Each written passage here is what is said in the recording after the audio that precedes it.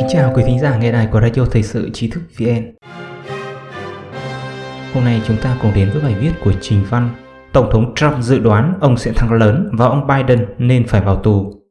Hôm thứ Hai 19 tháng 10, Tổng thống Trump dự đoán ông sẽ giành chiến thắng vang dội trong ngày bầu cử mùng 3 tháng 11. Trump cho biết ông sẽ không thể nói như vậy vào 2 tuần trước, nhưng giờ đây đã có thể thấy rõ ràng vị thế vững chãi của nhóm mình ở các bang quan trọng. Ông cũng nói rằng ông phải thắng và không có lựa chọn nào khác, nếu không Hoa Kỳ sẽ trở thành một nước xã hội chủ nghĩa.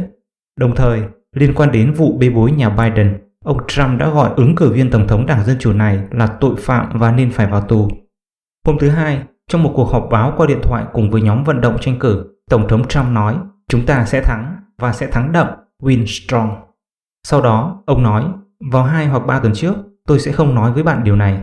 Nhưng so với 2 tuần trước, hôm nay tôi đã hưng phấn hơn rất nhiều. Sau đó, ông nói thêm, vào 2 tuần trước, tôi đang trong bệnh viện, nhưng tôi đã rất nhanh chóng khỏe lại và ra viện. Mọi người đã rất kinh ngạc vì điều này. Các bạn thấy đấy, đó không phải là một nhiệm vụ dễ dàng. Đầu tháng 10, Tổng thống Trump có kết quả xét nghiệm dương tính với virus viêm phổi Vũ Hán. Ông được điều trị tại Trung tâm Quân y Quốc gia Walter Reed trong 3 ngày 3 đêm và sau đó trở lại Nhà Trắng để hoàn thành đợt phục hồi cuối cùng.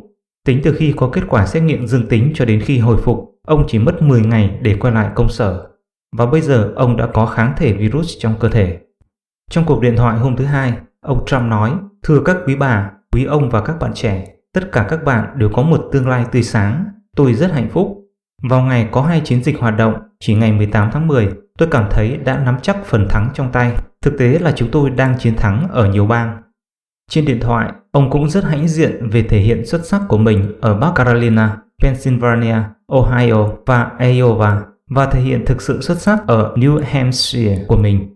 Ông cũng tuyên bố rằng ưu thế dẫn đầu của nhóm Trump trong cuộc bỏ phiếu sớm ở Michigan, vốn là địa bàn của Đảng Dân Chủ, là một thành công chưa từng có.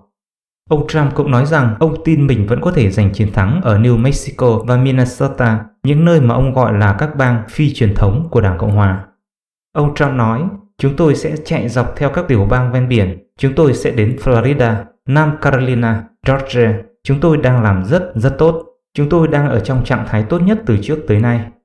Vào Chủ nhật 18 tháng 10, Tổng thống Trump lần đầu tiên đến đại bản doanh của Đảng Dân Chủ và phe cánh tả ở California để tham gia một sự kiện gây quỹ tranh cử. Sau đó, một điều bất ngờ chưa từng có đã xảy ra ở California.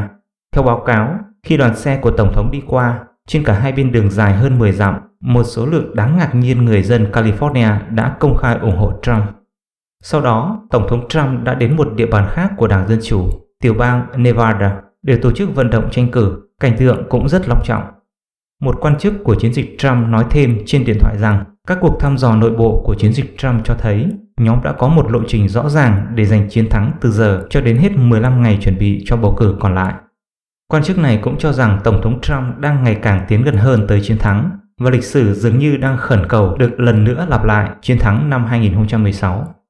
Giám đốc chiến dịch Trump, Bill Stepien nói rằng khối cử tri ủng hộ Trump có xu hướng rất mạnh mẽ, đồng thời cho thấy rằng nhóm Trump đã thực hiện rất tốt công việc ở cấp cơ sở trong các chiến dịch thực tế tại các bang quan trọng trên toàn quốc.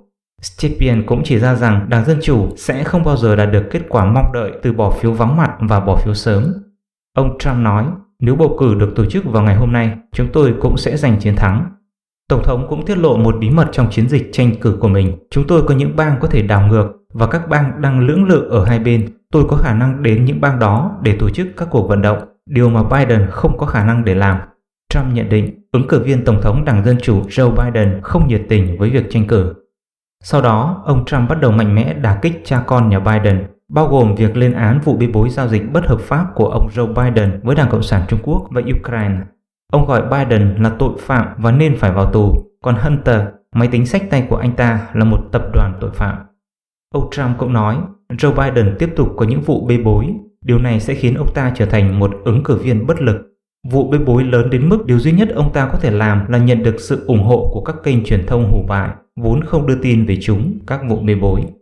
Cuối cùng, ông Trump nói trên điện thoại, cách duy nhất chúng ta có thể thua trong cuộc bầu cử này là để họ, Đảng Dân Chủ, gian lận. Nhưng chúng ta sẽ thắng. Ông cũng nói thêm, chúng ta phải giành chiến thắng, bởi vì nếu chúng ta không thắng, đất nước này sẽ xuống địa ngục. Nếu chúng ta không thắng, đất nước này cuối cùng sẽ trở thành một nước xã hội chủ nghĩa. Chúng ta không có lựa chọn nào khác ngoài chiến thắng. Nếu chúng ta không thắng, đất nước này sẽ kết thúc, tôi nói thật đấy. Quý thính giả có thể truy cập vào trang web tri thức vn.org hoặc tải ứng dụng mobile Trí thức VN để đọc được nhiều bài viết của chúng tôi hơn. Một lần nữa, xin cảm ơn quý vị đã đồng hành cùng Trí thức VN. Đừng quên nhấn subscribe, đăng ký kênh của chúng tôi và để lại bình luận ở bên dưới.